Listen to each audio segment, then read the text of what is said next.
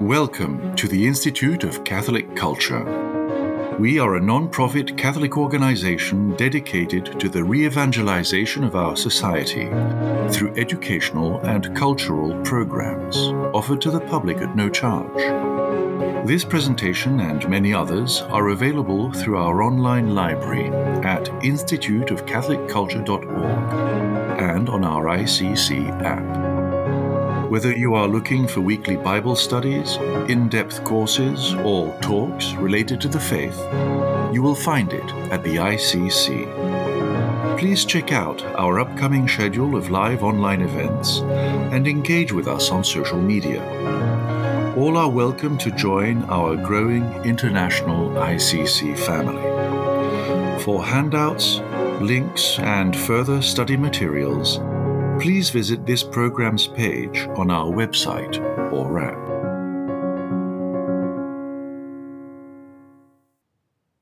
Our speaker this evening is a priest of the Ukrainian Catholic Eparchy of Chicago. Father David Anderson studied under Father Alexander Schmemann at St. Vladimir Seminary and was ordained in 1983. In addition to serving as a parish priest for 37 years, he has been both a teacher and a translator of patristic and Byzantine liturgical texts. He has presented many classes on liturgy and the Church Fathers throughout the country. He is presently the Byzantine Rite chaplain at Wyoming Catholic Culture, and he also teaches for the Institute of Catholic Culture and our Magdala Apostolate. So please join me in welcoming back to the Institute, Father David Anderson. Welcome, Father. Thank you, Father Hezekiah. Thank you, Kelsey.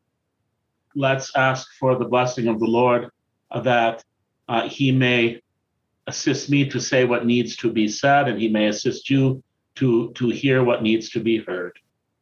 In the name of the Father, and of the Son, and of the Holy Spirit, amen. O heavenly King, O Comforter, the Spirit of truth, who are everywhere present, and filling all things, treasury of all blessings, and giver of life, come dwell within us, and cleanse us from every stain, and save our souls, O gracious Lord. Hail Mary, full of grace, the Lord is with thee. Blessed art thou among women, blessed is the fruit of thy womb, Jesus. Holy Mary, Mother of God, pray for us sinners, now and at the hour of our death. Amen. Holy 40 martyrs of Sebaste, pray for us. In the name of the Father, and of the Son, and of the Holy Spirit. Amen. So I'm glad to be back with this webinar for the Institute of Catholic Culture. I'm glad to be able to see those whom I can see, and I know that there are many whose faces I cannot see. I've been asked to speak this evening on this season that we have entered now, depending on what point you entered it. Probably most of you entered it last Wednesday. Some more have entered it a week and one day ago on Monday, Clean Monday, as it's called in the Byzantine tradition. And should we have, and I think we probably do, should we have any Orthodox guests this evening for whom this is the second day of Lent because they follow the old calendar reckoning for the date of Pascha, the date of Easter, and thus the beginning of Lent. So Lent would have begun yesterday. I also asked, dear brothers and sisters, before I begin this talk, that we be praying, as I'm sure you are, for peace in Ukraine, for relief for its suffering people, suffering and dying people. Let us pray that the most powerful force of all, the Psalm 45 says, some boast in chariots and some in horses. We have the modern equivalents of them, but we are strong in the name of the Lord our God. And let us pray that that strength may ascend to the Lord and cause him to exert his strength, his might, he who is almighty and to whom all power is given in heaven and on earth, as the Lord Jesus said before his ascension. It is easy sometimes for us to confess our faith in the Lord's power in the heavenly realm, but we look at the earthly realm and it does not sometimes seem obvious to us that his power is so directly operating, but it is the victory that has been won for creation, for his creation. And of course, We have entered into this holy season now so that we might reach his victory and partake of it. Through the cross, joy has come into the world. So may the Lord Almighty, Father, Son, and Holy Spirit have mercy on the suffering land of Ukraine and deliver it from war and slaughter. In reflecting on this season that in the English language has acquired a rather unusual name. We use it all the time, like we use a number of words and sometimes don't have the sense of where it comes from. Maybe many of you do, I don't know, but this word Lent, an old Anglo-Saxon word that means spring. So Lent is associated with the springtime for the same reason that the Pascha, the Passover of the Lord, is associated with the springtime. It's not for any accident that the Mosaic Law established that the Passover from slavery to freedom and the Exodus from Egypt to eventually the Promised Land be initiated in the springtime of the year. For it is the Lord who created the times and the seasons. And of course, spring is associated with life. However, in the liturgical texts, and I will do as best I can to refer to a number of liturgical texts in a number of traditions in this talk this evening and our talk next week as well. This season, though, has a very straightforward name, particularly in the Greek and in the Latin. In the Greek, of course, it's simply Tessarakosti, the 40 days. And in the Latin, Quadragesima, the same thing. So it is the 40 days, and to that is added in the Greek the Tessarakosti of the Nistia, tis Nistias, the 40 days of the fast, or in the Latin, the Quadragesima, the 40 days of the jejunium, likewise the fast. So this season has in its very name and at its core had the expression of what makes it itself. Now, I'm not going to go any further with this right now, but I will later. But this is a talk on the season of the fast, the 40-day fast. And I interrupted rather abruptly good Father Hezekias, who was going to tell you a story that I didn't know that he was going to do, because I want to tell this story. And it's a story actually of the winter time.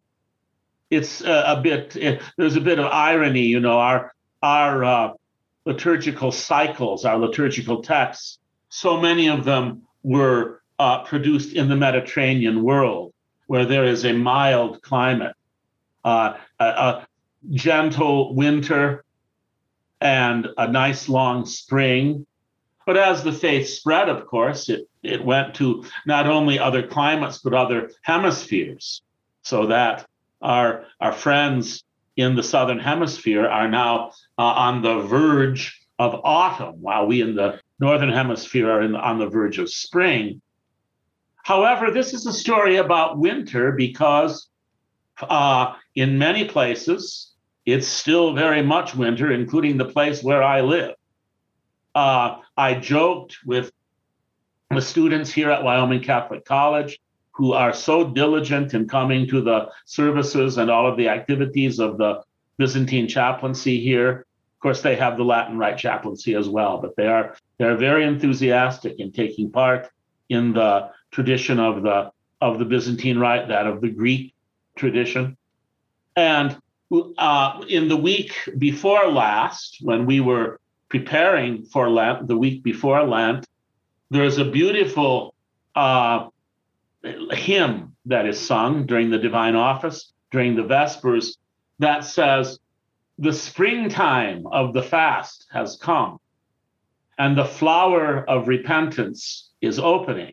And I said to the students, well, it's going to be a long time around here till we see any actual flowers opening. So this is a wintertime story. It just so happens that tomorrow, March 9, which begins the evening before, in the Byzantine calendar, we always begin the new day the night before. So this evening, the saints that are celebrated today just happen to be the patron saints of the Lenten observance, the patron saints of the fast. And they are, as Father Ezechias mentioned, they are the 40 holy martyrs of Sebaste. Sebaste is a city in what today would be Armenia. It's up in the mountains. It's cold. March is still winter. The reason why these saints of Sebaste, they were not, even though they were in Armenia, they were not Armenians, although the Armenian people, by the time when they suffered as martyrs in the 4th century, were a Christian people. Yet, nevertheless, Armenia is the easternmost front of the Roman Empire in the 4th century. So the Roman soldiers, the Roman legions that were stationed there in Sebaste, were guarding the eastern front of the Roman Empire. This is in the year 320. And if you know your history, you might be saying to yourself, well, 320, I thought Emperor Constantine, put an end to all the persecutions in the year 313 with the Edict of Milan. Well, he did. But Constantine had a co-emperor, an assistant emperor by the name of Licinius, his brother-in-law. And initially, Licinius agreed to Constantine's policy of ending the ban on public Christian worship and ending the persecution against the Christians. But then, you know how brothers-in-law can be. They can turn against each other, unfortunately. And Constantine and Licinius parted ways, and Licinius thought that the best way for him to express his anger against his brother-in-law, Emperor Constantine, was to begin persecuting the church again. So that's what he did in Syria, Armenia, Eastern Asia Minor, that portion of the Roman Empire that he had authority over. So the soldiers in the garrison, the Roman garrison of Sebaste, were part of a legion that was very famous for its bravery and its military power. They were called the Thundering Legion. But there were 40 Christian soldiers at the outpost in Sebaste that refused to go offer the pagan sacrifices when the commander organized that and said it was a mandatory thing. And if it's mandatory and you're in the military, well, if you don't participate in it, you're going to be in trouble. And they were. And so they were given the choice of either sacrificing to the idols, to the gods of pagan Rome, or else death. And they chose, to a man, all 40 of them.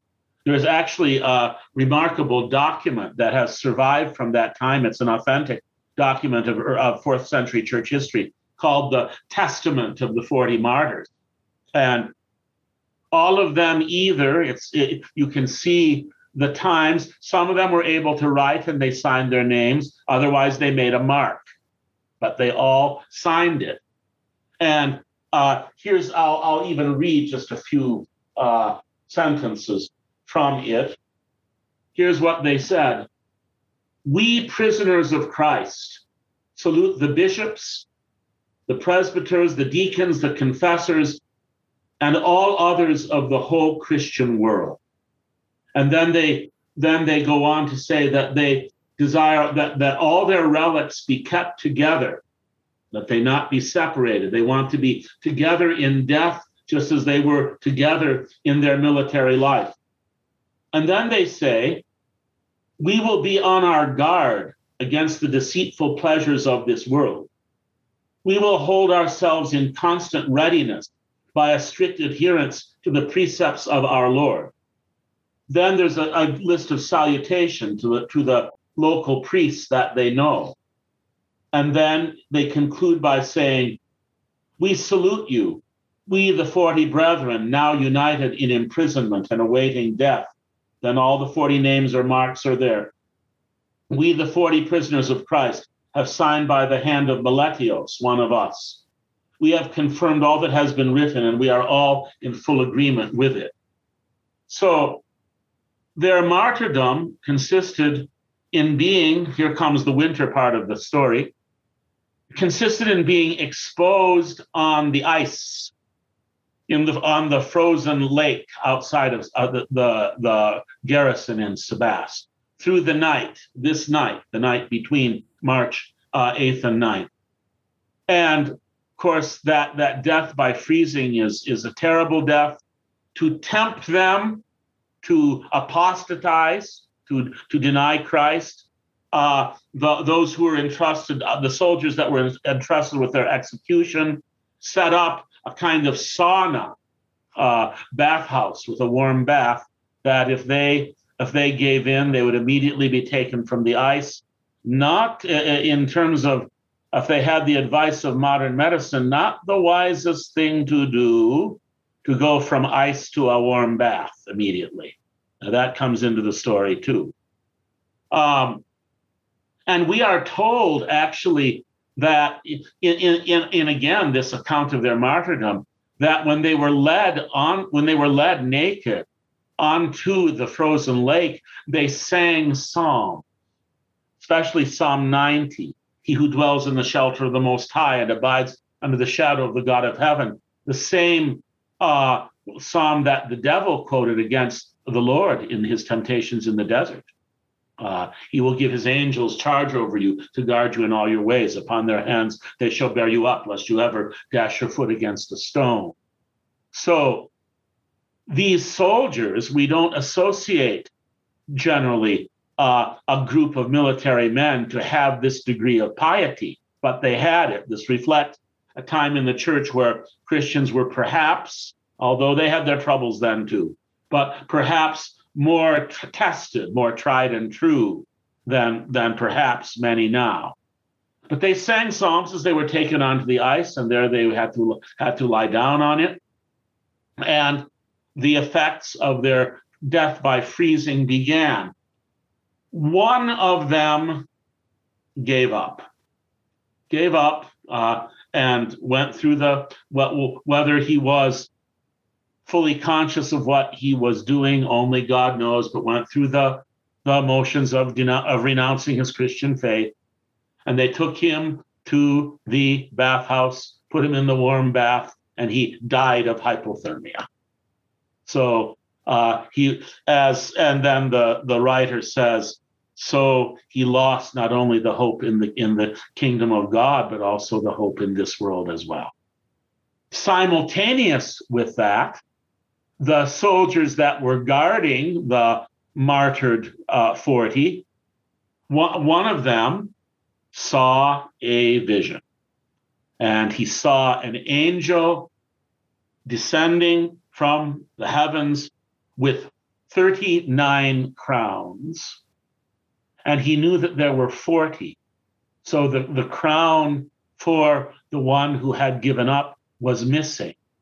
And by a sudden, it's one of those miracles of faith, like the thief on the cross, that just takes place in a moment.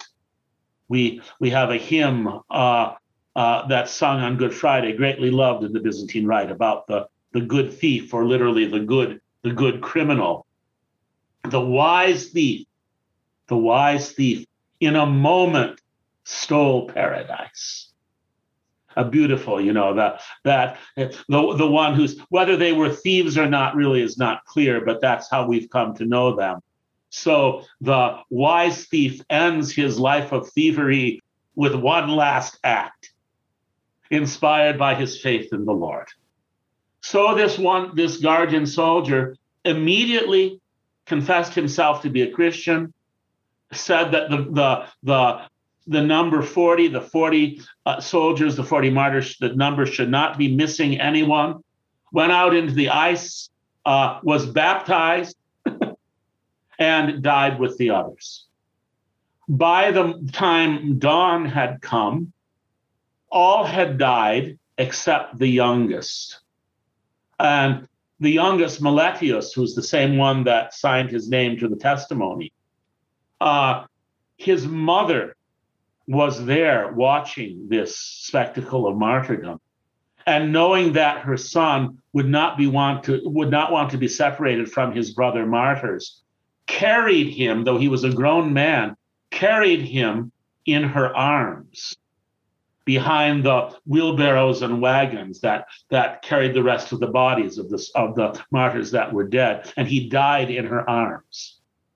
And she placed him with the others. Their bodies were burned, but a number of the relics survived, portions of them.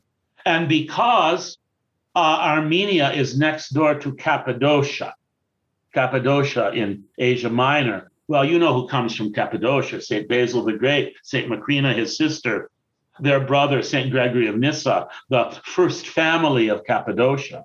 And they became greatly devoted to the 40 martyrs of Sebastian, built a church on their property. And from that time, the veneration of the holy martyrs, 40 martyrs of Sebastian, as the patrons of the Lenten season, the Lenten observance, has spread throughout the Eastern Church, and it was in the Roman calendar too. One day later, on March 10th, they put it one day later because March 9th was occupied by a very beloved Roman saint, the Holy Frances of Rome, Francesca Romana, she was known. So she kept the 9th, and they put the Eastern 40 martyrs of Sebastian on the 10th. And I think they're still there, at least in the martyrology. They're not there in the new edition of the Roman Missal anymore, in which many things have passed away. But the 40 martyrs who are the patron of Lent, the hymns that are sung to them have beautiful poetic allusions. We sang in tenfold time and fourfold rhythm, that one hymn says. We sang the Psalms to the end to you, O King of all. So receive. And one detail that I left out is that in order to hasten their death, those who are taking longer to die, like the two crucified with Jesus, they broke their legs. And so in the service, poetically, these words are put into the mouths of the 40 martyrs: receive from us, O Lord, what was lacking in your passion by our broken bones. So it is a wonderful revelation of what the substance of this season is, this holy fast. Now, having said that, you might think that I'm going to next delve into a presentation of how this ascetical season, and remember that the word ascetical, or perhaps if you're hearing this for the first time, remember that ascetical, askitikos in Greek, means the same thing as the English athletic. So it is an athletic season. So perhaps you will think that I will begin to speak of the features of this athletic season. Not just yet. Not just yet. For having, with this story, illustrated its importance on the one hand, on the other hand, it's something that I think you realize, because I presume that probably most of our audience are those who are faithful and well-grounded in the life of the church. So you've either read or heard in homilies or maybe classes at your church about the liturgical year, that Lent hasn't always been around. Lent is not the oldest thing in terms of the church year. Sometimes if you ask a group of, and I'm not talking about people who don't practice the faith, but I'm talking about those who do, you ask them, what is the climax of the year? What is the most important season of the year? And they will tell you Lent. Not so. Not so. Lent is but a preparation for something that is much greater than itself. So historically, Lent, as we know it, as a period of 40 days, and those 40 days, by the way, just so we're acquainted with the differences that have developed over time, we are one church, one Holy Catholic and Apostolic Church. We're also a communion of particular churches, and those particular churches all have their distinct traditions, liturgical, spiritual, theological, canonical, and so forth. So the 40 days of Lent have been counted in different ways in different places.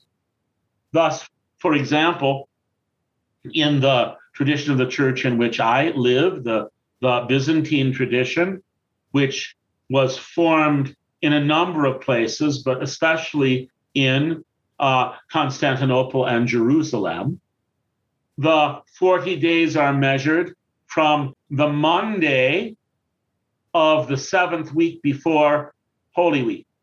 The Monday of the 6th week before Holy Week. So Holy Week is not considered part of Lent in the Byzantine tradition. So Byzantine Christians, Catholics and Orthodox, will use the expression Lent or Great Lent. Sometimes we call it Great Lent, the Great Fast. Great Lent and Holy Week, plus Holy Week, because the two are distinct. So for those in the Byzantine Rite, Lent lasts from the Monday of the 6th week before Holy Week until the Friday before Palm Sunday, which is precisely 40 days. And then you have Lazarus Saturday, the day before Palm Sunday, and Holy Week, and that's another distinct part of it's what Lent has prepared you for. In the Latin tradition, there's been all kinds of things that have happened over the centuries. Initially, it took a while for the 40-day Lent to be adopted in parts of the Western Church, the Latin Church, so that for a while it was only 3 weeks. Then it was extended to the full time, but the full time was measured differently. It included Holy Week up until Holy Thursday. So up until and including Holy Thursday. But because they did not include the Sundays in the counting of the 40 days, now in the Byzantine Rite we do, but they did not include the Sundays. So that meant you only had 36 days, and they needed 4 more. So between around the end of the first millennium, it's not an ancient thing, the 4 days beginning with Ash Wednesday were added. Before that time, Lent began on the first Sunday of Lent in the Roman Church. In fact, in the Church of Milan, the Ambrosian Rite, Lent begins on Monday, just as it does in the Byzantine. So there's different ways of counting, but it's the same season of 40 days. And of course, the number 40 is inspired by the fast of our Lord in the wilderness, where the gospel makes clear to us that he ate and drank nothing, as I have my tea. Now, this season begins in some places toward the end of the 3rd century, in other places beginning of the 4th. By the end of the 4th century, pretty much everybody's got it. But before that time, you see, from the days of the apostles following the ascension of our Lord and Pentecost, the earliest days of the church, from the days of the apostles for about 300 years, no such season was known in the church. What did the church have during that time? It was very simple. They had the weekly celebration of the Lord's Day, the day of our Lord's resurrection, which they loved to call the eighth day, meaning that you can't fit the content of the Lord's resurrection into the 7 chronological days of the week. It's something beyond all that. It's the first day of the new creation. It's the beginning of the day without evening that the Apocalypse, the book of Revelation, mentions. The day that has no night, the day of eternity, the one day of the eternal presence of God that is revealed by Christ's victory over death when he rises to a life that death can no longer touch. So the celebration of the Lord's Day, that is always present in the church from the apostolic age. Likewise, from the first century, and this is mentioned in a book that is not in the New Testament, but before the content of the New Testament was finally decided in the 4th century, the New Testament canon, one of the books that sometimes was included in the scriptures of the New Testament was a document called the Didache, which the full title is The Teaching of the 12 Apostles to All the Nations. So it is from the apostolic age, but it's not regarded. The final decision was that it would not be included in the New Testament, but it still would be treated with reverence. So, in the 4th century, they had to sift through all of this Christian writing. And so the Holy Fathers did this, and they basically made, if you want to just a mental image, they had 3 categories. One was of apostolic and therefore inspired, and therefore in the New Testament canon, the Gospels, the epistles of St. Paul, and the rest. Then there were those writings that were considered false gospels, heretical gospels, gospels that bore the names of people who really didn't write them, and that taught doctrines contrary to that of the apostolic tradition. That's the second category. The third category was writings that were considered good to be read and edifying, but not to be considered on the same level as Holy Scripture. And this would include something like the Didache. Well, in the Didache, we have a description of a great many features of Christian life in the 1st century. And we're told that in addition to the Lord's Day, that the Christians fast twice a week on Wednesday and Friday. And the point is made that those days are chosen because they are patterned after the Lord's Passion. Now, of course, it's clear to us how Friday is, but also Wednesday, because it was on Wednesday that Judas made the agreement to betray our Lord.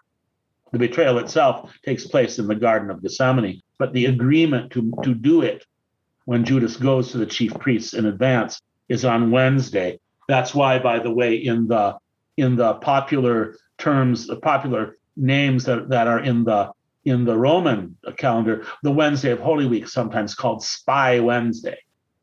So Wednesday associated with the betrayal, Friday associated with, of course, the Lord's Passion and death. The Didache says that the Pharisees, remember the Pharisee boasting about how he fasted twice a week, the Pharisees fasted on Monday and Thursday, but the Didache says we will fast on Wednesday and Friday.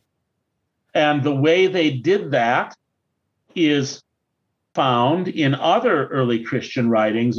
There's a book called The Shepherd of Hermas. There's also some of the Acts of the Martyrs that tell us that on Wednesdays and Fridays, the Christians would not eat or drink anything until after 3 o'clock in the afternoon, the 9th hour.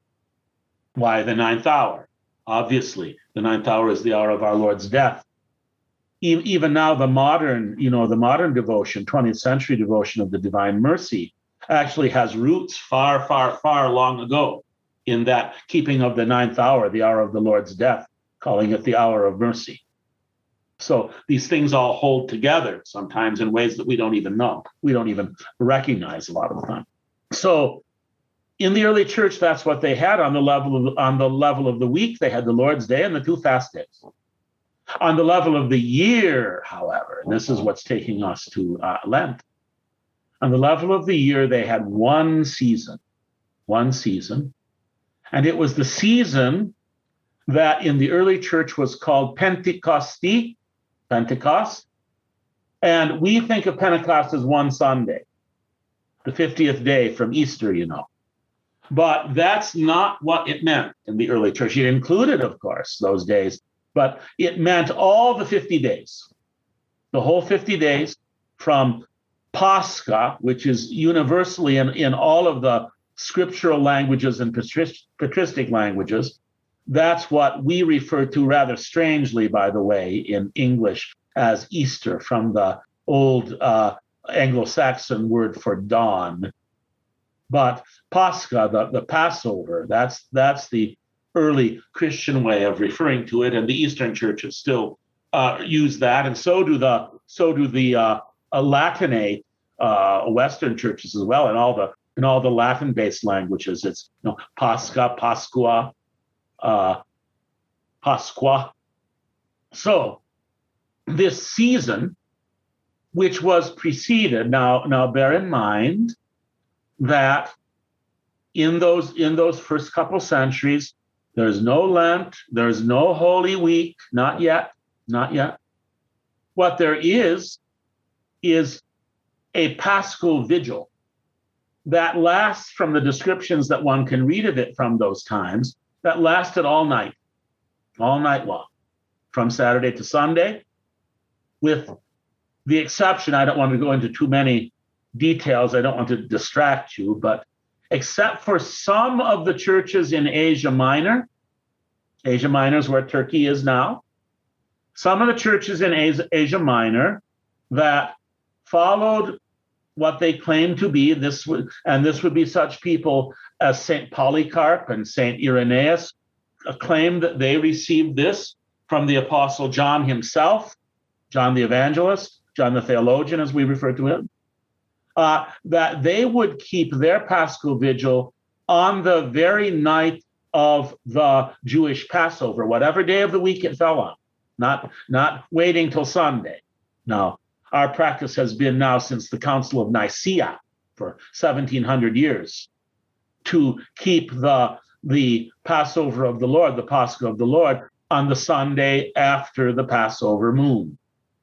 But in the early church, there were those churches that kept it on whatever day Passover fell that year. So they wanted to keep that link to the Passover, the Jewish Passover. However, everyone has this one-night Paschal Vigil. To prepare for it, they fast for either 1 or 2 days, a total fast for 1 or 2 days. Then, as by the 3rd century, you read accounts of how this 1 or 2 days of fasting has been extended out into the week. So it's the beginnings of Holy Week, the beginnings of it. But at that Paschal Vigil, they did many of the things that we do in our Paschal Vigils in the various rites of the church.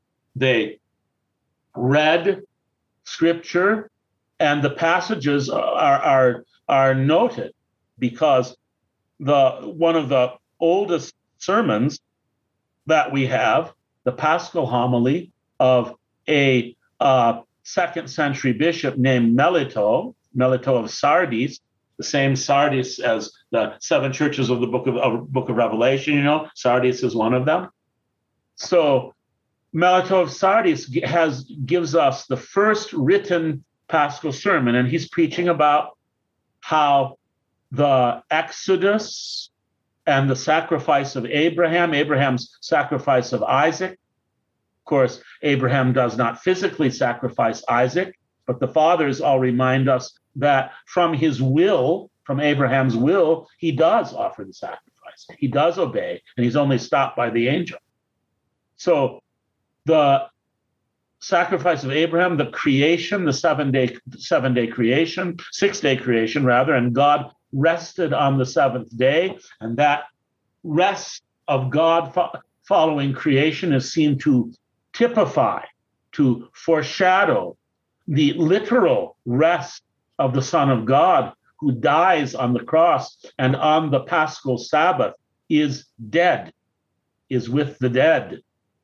So this one night Paschal Vigil, with the proclaiming of Scripture, with in many places and before long in every place many baptisms, and then the celebration of the Holy Eucharist, and then the breaking of the fast, and then the continued celebration for 50 days, because 50 days pass on the scriptural rhythm from the resurrection of the Lord to Pentecost, the last day of Pentecost, the descent of the Holy Spirit. So the Christians celebrated for 50 days, and we're told in many, many sources, in all of the early languages, Greek, Latin, Coptic, Syriac, Armenian, that this celebration for 50 days was characterized especially by not kneeling and not fasting. So it's rejoicing in the resurrection of the Lord and the outpouring of the Holy Spirit and the defeat of death. Now, by the time we reach the 4th century, the same time when the 40 martyrs of Sebaste are suffering, the same time when Constantine has ended the persecution of the church, and he and his mother Helen are building all these wonderful churches and basilicas throughout the empire, and especially on the holy sites in Jerusalem and in Palestine. So one of the great bishops, saintly bishops of the 4th century, Cyril of Jerusalem, he's bishop during this time. And now, of course, Christian worship is public. It had been in house churches hidden away before this time. Now it's public. It involves increasingly large numbers of people. And so, in addition to that, you have all these wonderful buildings and basilicas and shrines that are being constructed. The first of which, of course, is the Church of the Resurrection itself, that covers both the area of Golgotha, where our Lord was crucified and died, as well as the tomb. So Cyril devises this day-by-day celebration of the mysteries of the Lord's final week before his death and resurrection, each day having its particular commemoration. And there in Jerusalem, of course, you have all these wonderful new churches to have all these wonderful new services. And pilgrims are coming from all over the place because Christians are free now to go on pilgrimage to the Holy Land. So they go to Jerusalem and they experience this new celebration of Holy Week, and they go back home and they say, well, we want to have that here too. So that's a kind of short description of the birth of Holy Week. But along with that comes also the extension of the fast. I mentioned first from 1 to 2 days, then to 6 days, then finally to 40 days. And the adoption of this fast as a preparation for the season of feasting. This is where we have to begin any reflection on what we are doing during this time. Because unless we see that the resurrection comes first, and only because of the resurrection, only in the light of the resurrection, does the celebration of the Lord's life and suffering and death and burial have any content at all. For St. Paul says, if Christ is not risen, then our faith is empty. He is risen and our faith is not empty, but we enter into the mysteries of his life and sufferings and death by means of the resurrection. The resurrection comes first, not last. We're not in a season in which we're pretending that the resurrection hasn't happened. In the Byzantine tradition, the priest or the deacon is always kind of waking the people up by exclaiming, "Let us be attentive, let us be attentive, let us attend." And that's exactly what it is. It's let us attend. It's not let us pretend. We don't pretend on Good Friday that we don't know what's coming. That's silly. Rather, because of the resurrection, we are able to enter in with greater depth into the mysteries of the Lord's passion and death and burial, because we see that his voluntary self-sacrifice made it possible for the last enemy to be destroyed. St. Paul says in 1 Corinthians 15, the last enemy to be destroyed is death. It's death that is, as St. Athanasius the Great says, it's death that comes between us and God. Death is the disease. Sin is the symptom, but death is the disease. And until the disease is healed, it's not possible for human beings to reach the destiny for which God has created them.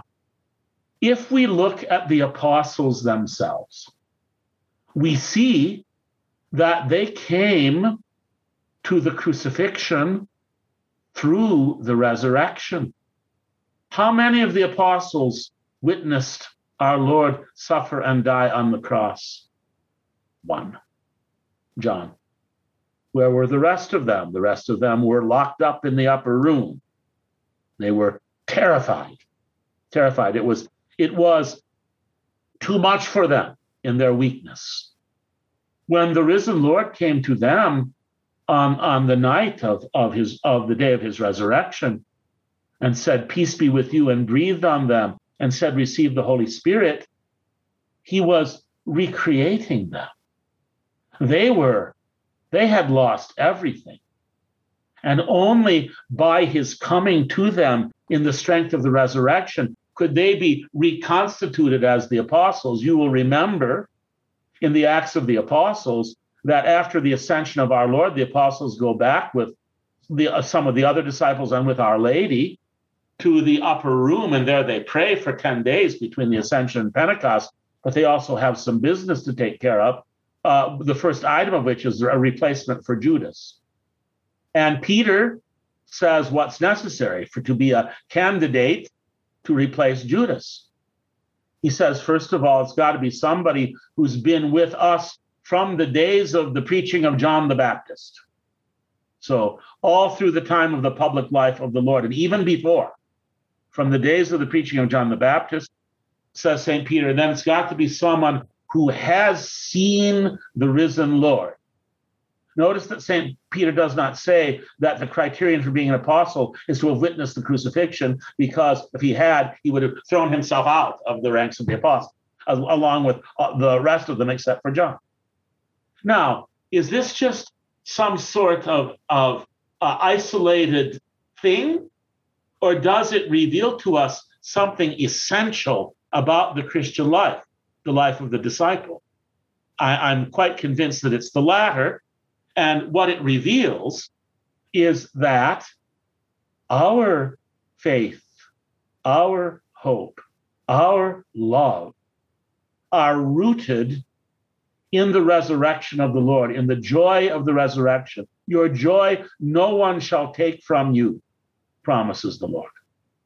And only where there is that joy of the life that can no longer be touched by death, is there any possibility of someone to go out and bear witness to the truth and to proclaim the gospel and to even suffer martyrdom? So in other words, to put this very simply, for our Lord Jesus Christ, yes, he goes through the crucifixion, to the tomb, to the resurrection, to the right hand of the Father. for his disciples, at least most of them, they can only bear the cross because they have encountered the risen one. In that wonderful Church of the Resurrection in Jerusalem, there were directions for how the processions would take place. The processions in the Church of the, now it's called the Church of the Holy Sepulchre, but it was not then called the Church of the Resurrection.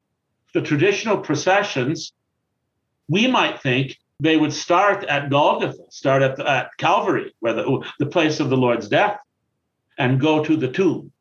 They do not. They start at the tomb and go to Golgotha.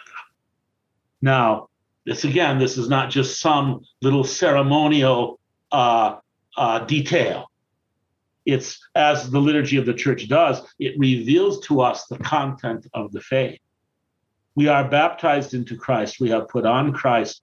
We have died with him, yes, in the likeness of his death, but we rise with him in the likeness of his resurrection. And having risen with him and having received the gift of the Holy Spirit, as the letter to the Hebrews said, and tasted the goodness of the Lord, then we can go out and do our asceticism.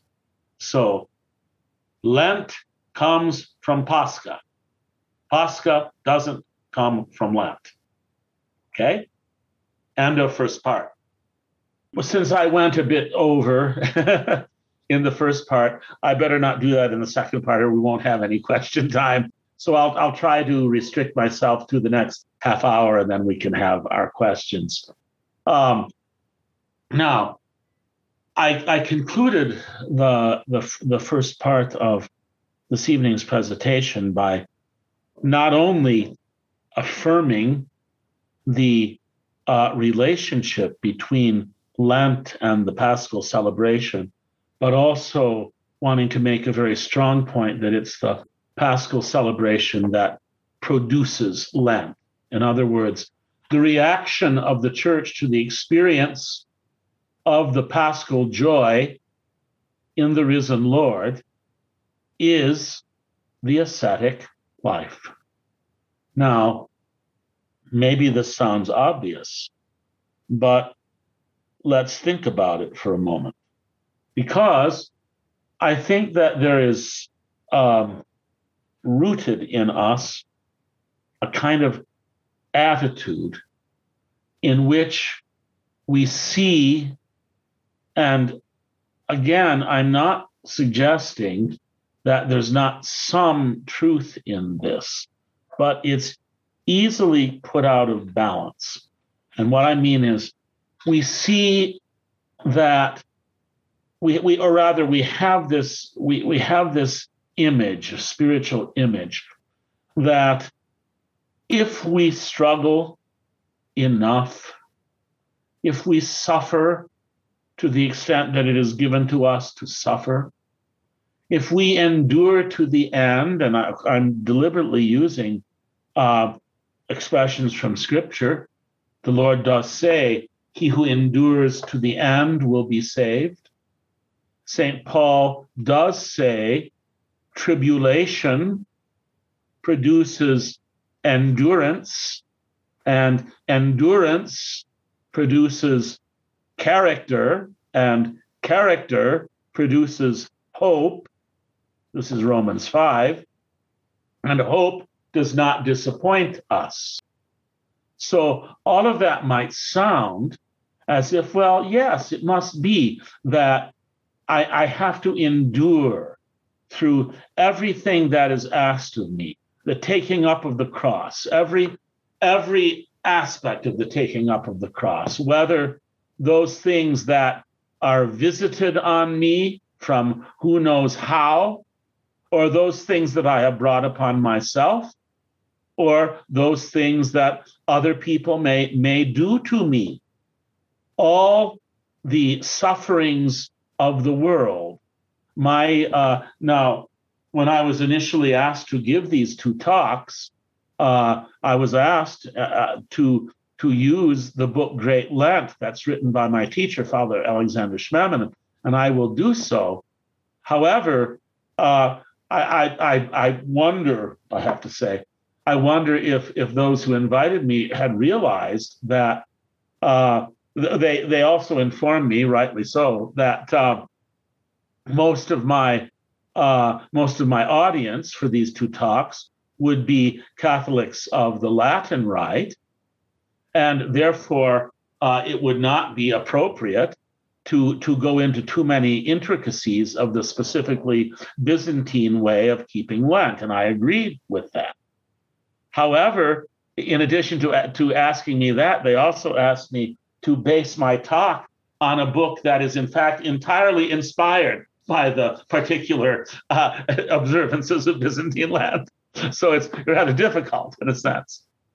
However, my teacher, Father Alexander Schmemann, would over and over again emphasize the danger of a kind of imploding, introspective fascination or obsession with suffering as kind of an end in itself. And that, I think, is a point that has to be seriously taken, because suffering is not an end in itself. Suffering is a means, just as Lent is a means.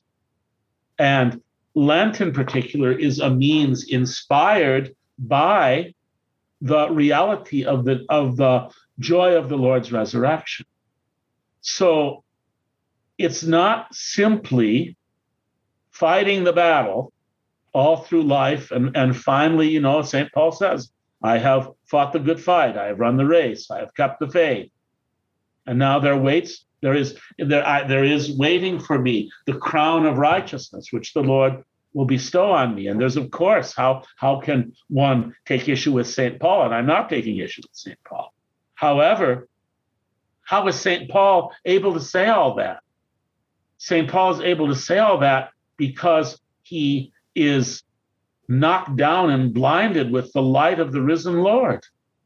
That's how he can say all that. And then and after that happens, when St. Paul, this happens to him right outside of Damascus. He goes into Damascus to where he's been sent, to one of the disciples, Ananias. He gets baptized. Then he who was trying to destroy the church, the Acts of the Apostles says he wreaked havoc in the church, that he was a full-fledged religious terrorist. If you want an image of St. Paul before his conversion, a mental image, look at one of the images in the media of religious terrorists. That's what St. Paul was like. He presided over people's deaths, not seemingly wanting to get his own lily white hands too dirty. He guarded the clothes, the cloaks of the men stoning St. Stephen, but he would not condescend to throw a few rocks himself, leave the dirty work to others. So Paul of Tarsus is not an attractive figure. How is he able to be transformed in such a way? Well, here's another very revealing thing. What the Lord says to him. There's numerous accounts of the conversion of St. Paul, 3 of them in the Acts of the Apostles, and 1 of them in his own words in the letter to the Galatians. And in the ones that are in his own words, not done through the narrator, St. Luke is the narrator of the Acts of the Apostles. But the one that the description in his own words is that the Lord Jesus, when he knocked him down and flooded him, blinded him, I mean, is Jesus having a forced conversion here? Is he forcing St. Paul into conversion? That's the question, because our Lord does not violate our free will. He says to Paul, Saul, Saul, why do you persecute me? Referring to he doesn't say, why do you persecute my church? He says, why do you persecute me? Because where the body is, there the head is, and where the head is, there the body is. Which means, by the way, as St. Paul says, we already reign above the heavens with Christ. Epuraniis, he says, above the heavenlies, we reign with him, even while we suffer on earth. I'll say more about this later, the 2 dimensions of the church's life, and why we have fasting and feasting, and why we have anticipation and fulfillment, and why they are both necessary. That, I think, is going to be saved mostly for next week. But in addition to saying to St. Paul, why do you persecute me? The Lord says something that sounds a little strange. He says, it is hard for you to kick against the goads. You have to, if you're not used to having to, direct animals, you might not know what that means, but a goad is a pointed stick that you poke the animal with to make him go the way you want him to go. So the Lord Jesus is saying to St. Paul that even before this, even while Paul was persecuting the church, that persecuting of the church was kicking against the goads. In other words, there was a part of Saul of Tarsus that knew, even as he persecuted Christians, that knew it was all true and was kicking against it. So in that context, he is blinded with the light of the risen Lord. He starts preaching Jesus, whom he had previously been trying to destroy the followers of Jesus. They have to help him escape from Damascus. They have to let him down in a basket through a window. And then he says in his own words, in the account of his own words, he didn't go right away to Jerusalem to meet the other apostles. He went into the desert for 3 years, he says. Not just 40 days, but 3 years to be alone with God. And only then did he go up to the apostles in Jerusalem, who initially were all afraid of him. And it took some persuasion, but when they were persuaded, they accepted the legitimacy, the authenticity of what had happened to him. But see how that conversion is rooted in the resurrection. And then all of Paul's efforts and his sufferings, he's on the other end now. He's going to suffer some of the sufferings that he inflicted on other people before his conversion. They're going to be inflicted on him now. But that's only possible because it's rooted in his encounter with the risen, glorified Lord. It's another image of how Lent is the product of Paschal joy. And until we get that, Lent is always going to be seen in a negative light. Lent is always going to be seen as a time of deprivation and self-punishment.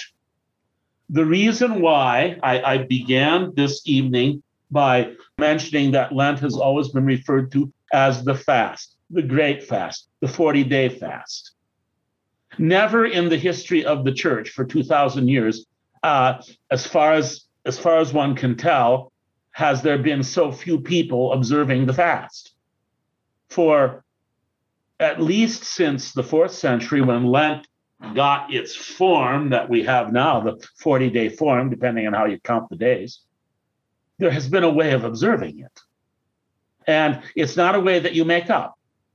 It's a way that proceeds from the life of the church, comes from the experience of the church. Fasting specifically means something. There's a way to do it. Naturally, we're not automatons, there are variations in this, but nevertheless, there is a received experience, discipline of fasting that has existed through most of the history of the church up until the 20th century, basically, which has, for the most part, in modern times, simply been discarded and replaced with giving up candy bars or something. Now, I'll get back to that. But in the liturgical texts of the church, and if you want to know how the church experiences this season that we are in, the best way to do it is to consult the liturgical texts. If you are, as I think I'm right, most of you are of the Latin Rite, look at the prayers and readings of the Mass. Look at the prayers and poetry of the Divine Office, the Liturgy of the Hours. That's where you'll find how the Church expresses her experience of a season. I would advise, don't simply leave it to your imagination or me leaving it to my imagination.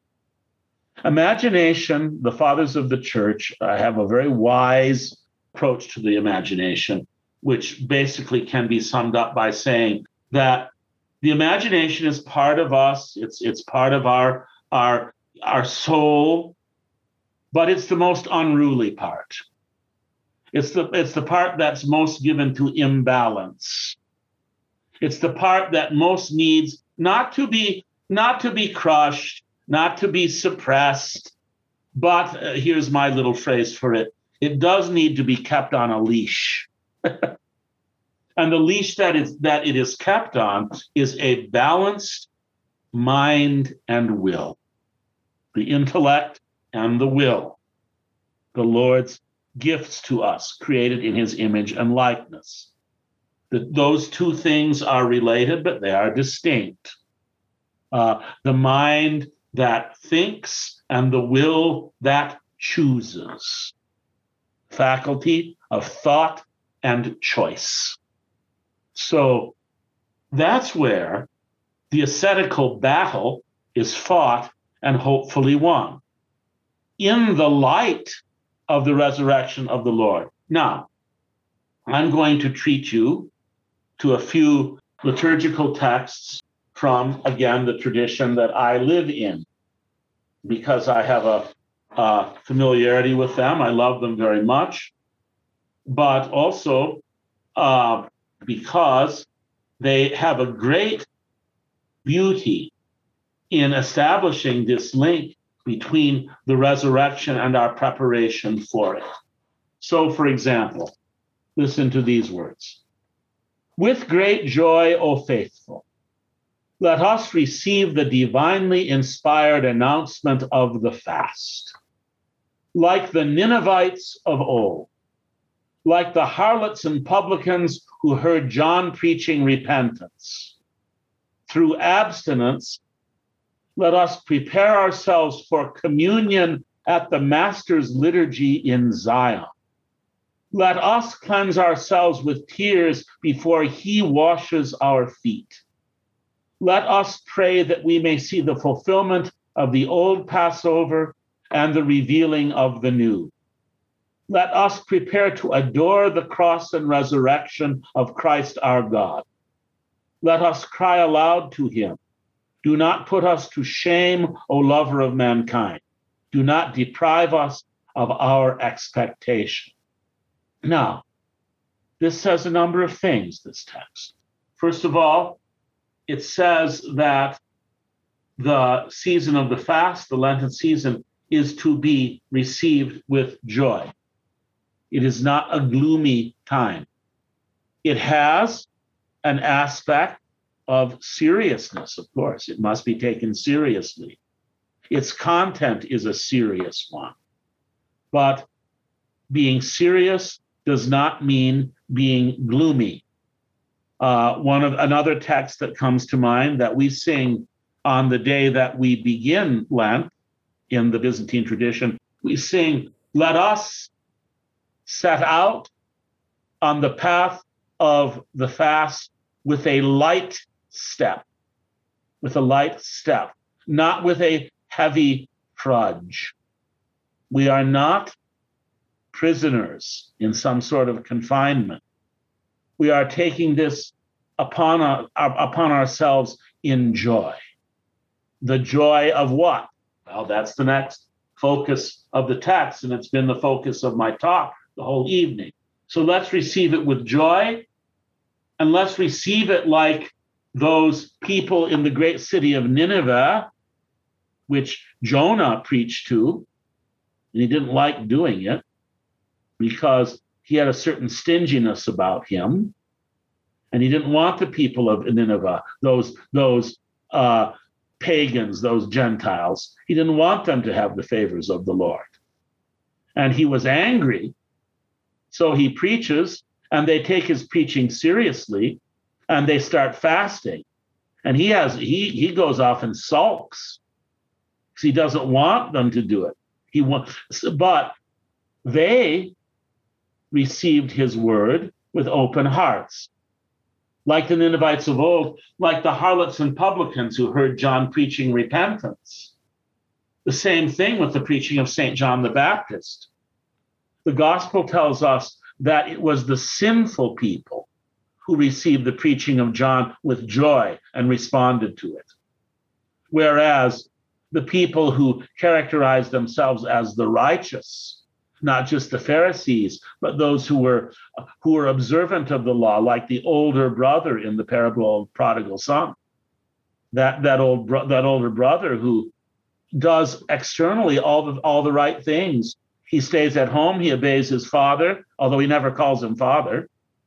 He does his work, but you open him up, and inside there's nothing there. There's no love. Never calls his father, father, never calls his brother, brother, calls his brother, this son of yours. He doesn't have anybody.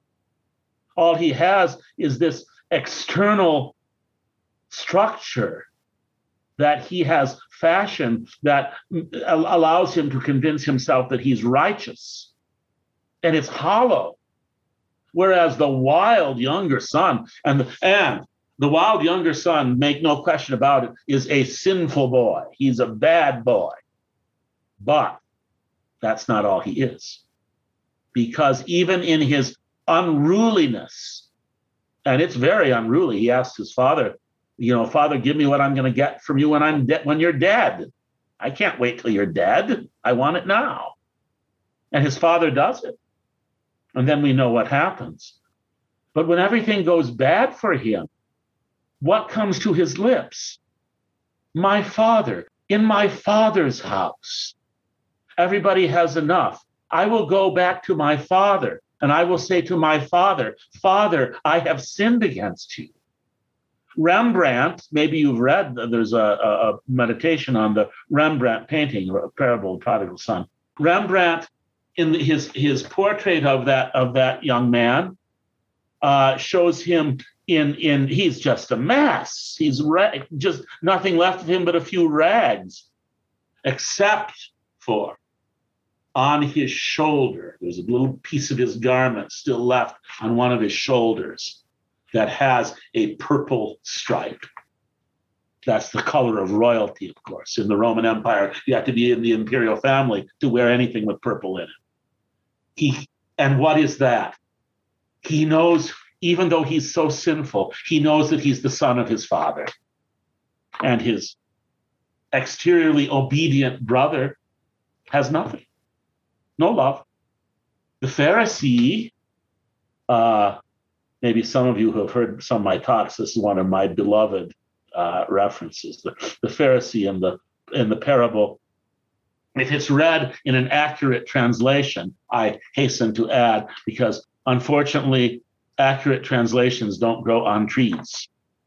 But an accurate translation of the parable of the Pharisee and the tax collector is it says, the Pharisee stood and prayed thus with himself, saying, I thank you, God, that I am not like the rest of men.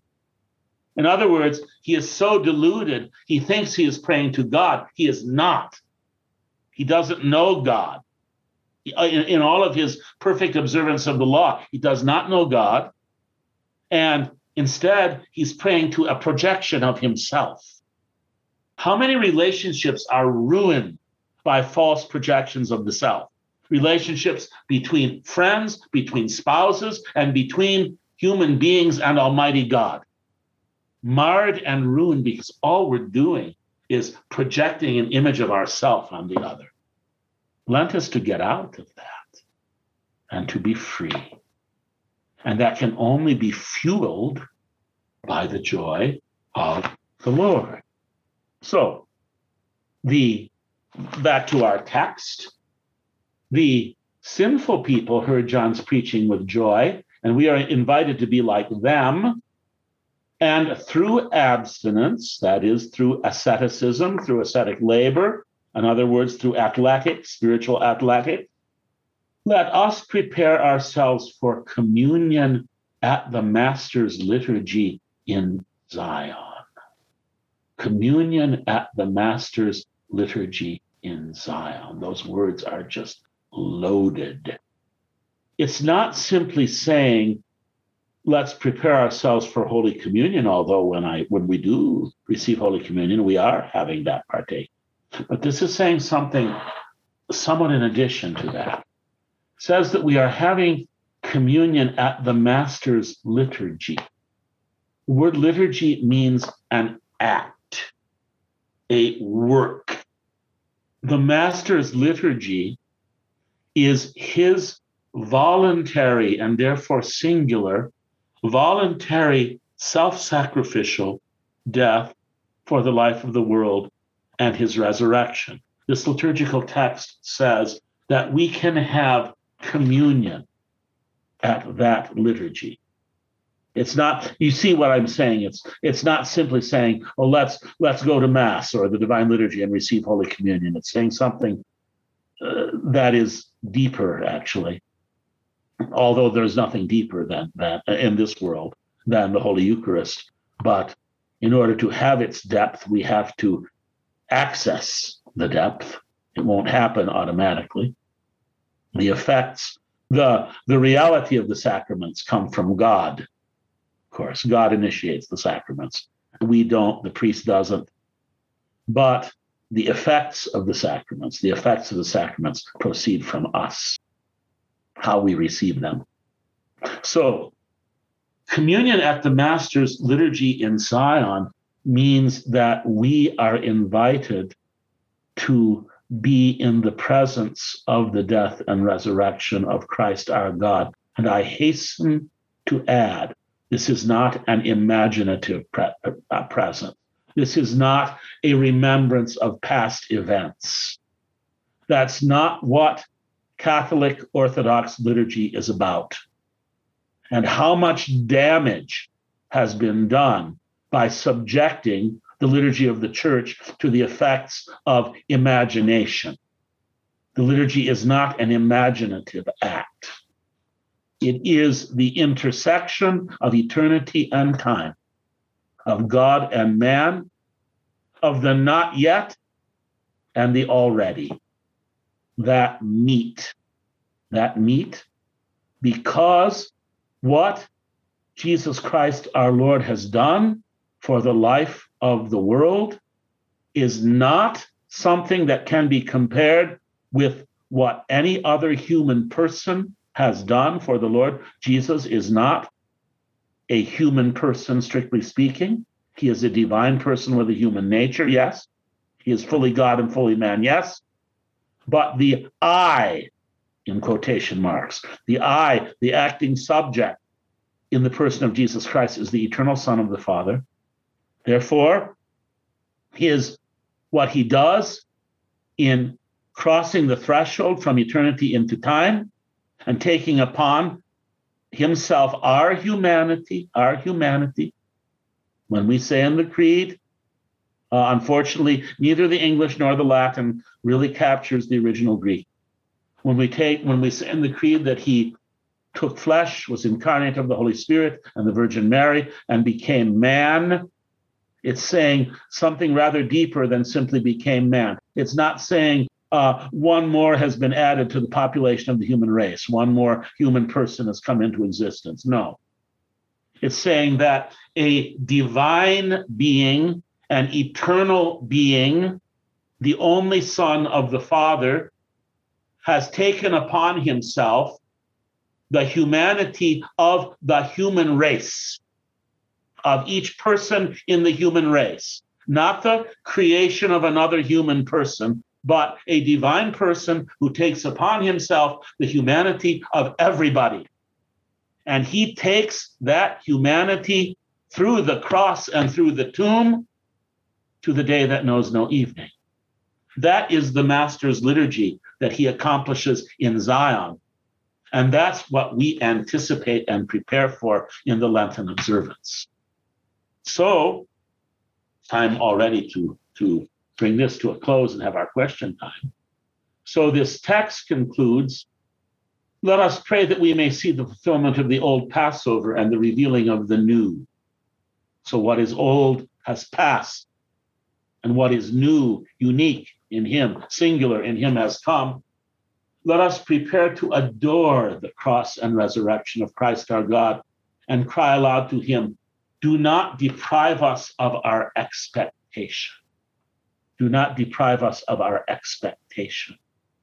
That is the language of anticipation. For there to be a fulfillment, there must be anticipation. That's why we fast. Feasting generates the fast. The joy of the resurrection generates the ascetical effort. We don't fast to be gloomy. We don't fast to punish ourselves.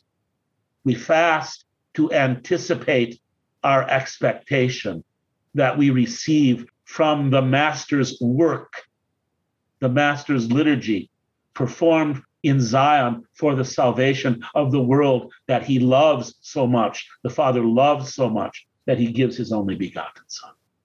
So that's my introductory talk for tonight. Next week, we'll maybe talk about some more of the particulars as they have developed of the Lenten observance traditionally, and maybe through the both of them will provide some food for reflection. So I hope that these words of mine, however insufficient they may be, have been of some help for you, and ask for all of your prayers for me. And I'll end with that, and we can have our question time now. Thank you so much, Father David. You certainly provided a lot food for thought, I think. Yeah, that was incredible. Why don't I open the floor to see if anyone on screen here has a question? Angela, let's go ahead and start with you. I was just curious, your thoughts on, I think the Western Church probably had a lot bigger problem with Pelagianism, and I'm wondering if that also has to do with why we probably went to the other extreme and have such a minimal fast now compared to the Eastern churches? That's a very good question, Angela. Now, from our audience whose faces I can see, is Pelagianism something familiar to you that you understand? You want me to say a little bit about that to answer the question? I think it would be helpful if you could briefly define it. That would be great. Pelagius, from which is derived Pelagianism, just as the heretic Arius, from which is derived Arianism. Pelagius taught an unbalanced expression of the Christian life. Insofar as, now, the reason why I say unbalanced, because that's what is at the root of all heresy. A heresy is an imbalance. It's not necessarily all false. In fact, one of my professors, the God rest him, the great Father John Meindorf, who taught me the Church Fathers, would say to us, remember, most heresies are at least 90% true. It's the 10% that gets you. So you have to see that imbalance. Now, so applying that to the question at hand. So Pelagius was not entirely wrong. Not entirely wrong. He taught that we could, by our own efforts, advance towards salvation. He did not agree, for example, with the two that are at odds, just as Arius and Athanasius, are at odds. Arius is the standard of heresy. Athanasius is the standard of orthodoxy. In the case of Pelagius, he's kind of a standard of unbalanced teaching about salvation. And St. Augustine, on the other hand, well, he is in some ways the opposite extreme. So what I mean is this. Pelagius taught that primarily the Lord Jesus saves us by being an example for us. And you can see how there is truth in that. We are told that we are to pattern our life on the life of our Lord Jesus. We are told that this is not an impossible thing for us to do. We are told that we are to have the mind of Christ. We are told that we are to imitate our Lord Jesus Christ. So there is truth in Pelagius's teaching, but it is a kind of salvation by pulling yourself up and relying on your own energy to cooperate with God. Now, Pelagius, who was no dummy, most of the heretics aren't, Pelagius would never say that the grace of God is not necessary. That would be putting words into Pelagius's mouth that don't belong there. Augustine wanted so to stress the necessity of God's grace that sometimes St. Augustine makes it sound like we are so badly messed up that it's impossible for us on our own to do anything that's any good. So, for example, why did some of the central names in the Reformation make the claim that we are totally depraved? Calvinism is based on a doctrine of the total depravity of man. Well, Calvin got that by exaggerating Augustine. So an exaggeration of maybe of a certain exaggeration that Augustine had, that we have lost the image of God. We're not capable in any way. Now that on the other hand, we have to say, are not people in the scriptures described as righteous? Were not Zechariah and Elizabeth described as being righteous and blameless before the Lord? So we clearly don't believe it. We don't hold it with the doctrine of total depravity. Now, sometimes St. Augustine can sound like he's almost to that point, then he kind of draws back.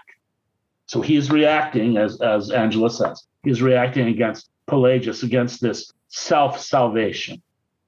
Now, the way Angela applies it in her question is also revealing, because many of the ascetics in the early church, we think of the great names, people like St. Anthony of Egypt, who went out and lived for more than half a century in the wilderness, who lived lives of such almost incredible self-denial that it's almost it's impossible for many people to imagine even imitating so much of what the saints did.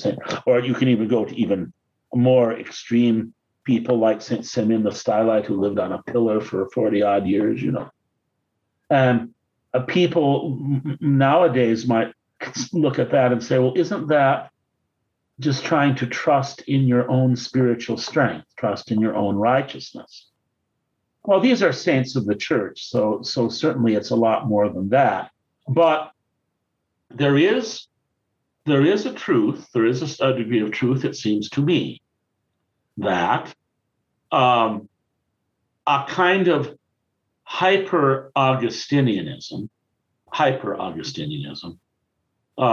can result in a kind of allergic reaction to ascetical practice, because ascetical practice through hyper-Augustinian eyes can seem as thinking that you can save yourself through these works of righteousness or ascetic labor.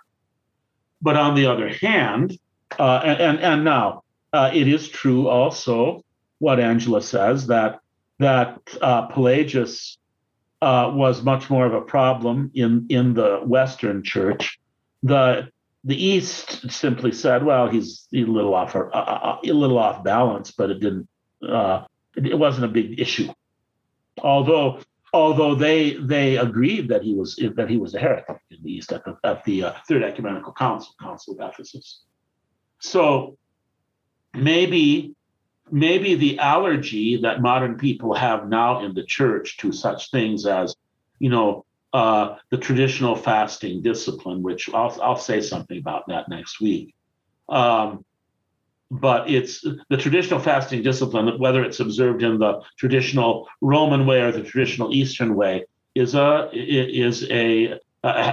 always required great effort. It's not easy. And maybe some of the allergy to it, along with we have, especially in our conditions where we're used to having, at least most of us are used to having what we want when we want it. So we have gotten soft. So deprivation does not come easily to us. But maybe it's also because of a kind of hyper-Augustinian, anti-Pelagian thing that ascetical programs of asceticism are kind of suspect of too much focus on one's own efforts and not enough trust in the grace of God. Does that address your question, Angela? Yes, thank you. Wonderful. Our next question is coming in from Laura and has to do with one of the later reflections of your talk. Laura is wondering what it means for something to be, quote, performed in Zion. Can you give some context for those who might not be familiar with that phrase? Sure, I can. That's a good question. Yes, the Master's liturgy performed in Zion.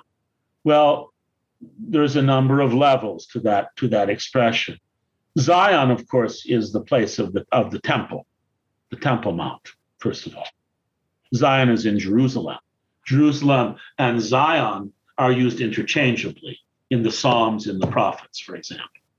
So it's now what is Jerusalem? What is the temple and the place of the temple? Where the place of the temple is where you go to, as far as it's possible, to cross the threshold. That expression is used.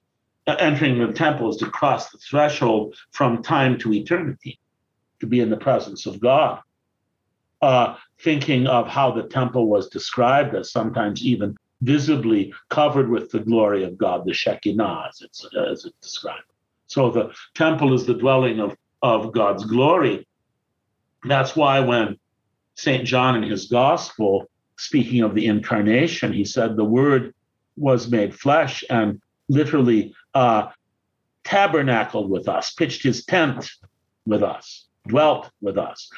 And we have seen his glory. So there, remember, of course, that in the gospel, the Lord says he's the temple of his body.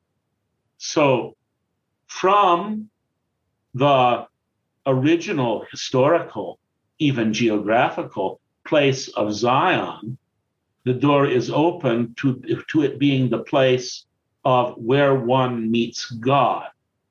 Now, Jesus makes it clear that is the place to which he must go. He cannot die, he says, outside of Jerusalem. It can't be just anywhere. It must be there. It must be at the Passover. None of this is accidental. It must be at the Passover, because the Passover sacrifice is the sacrifice of deliverance, and he has come not just to deliver people from Egypt, but from death and give them eternal life. So the Master's liturgy performed in Zion, first in the context that it's used in the liturgical hymn, means that the Lord's death, burial, and resurrection from the dead, which takes place at a specific place, at a specific time, literally becomes, for those who believe in him, he becomes, his church becomes the new Zion. So we go from the old Zion, the old Jerusalem, to the new.